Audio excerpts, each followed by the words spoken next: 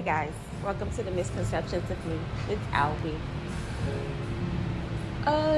So I have begun on this journey of finding me. Who am I? What do I like?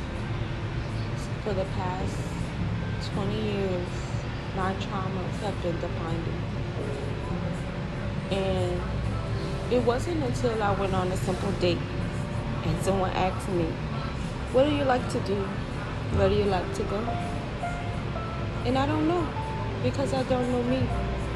My whole life, I've just been in survival mode and reacting instead of interacting. And that's a big waste of life, to be honest.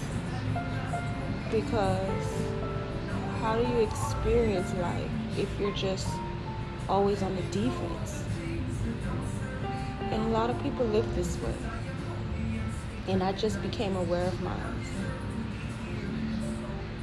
But I want to shift that.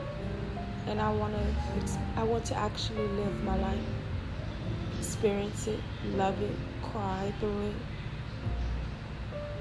And be there. And not just eat, sleep, and repeat. Good morning, and welcome to my journey.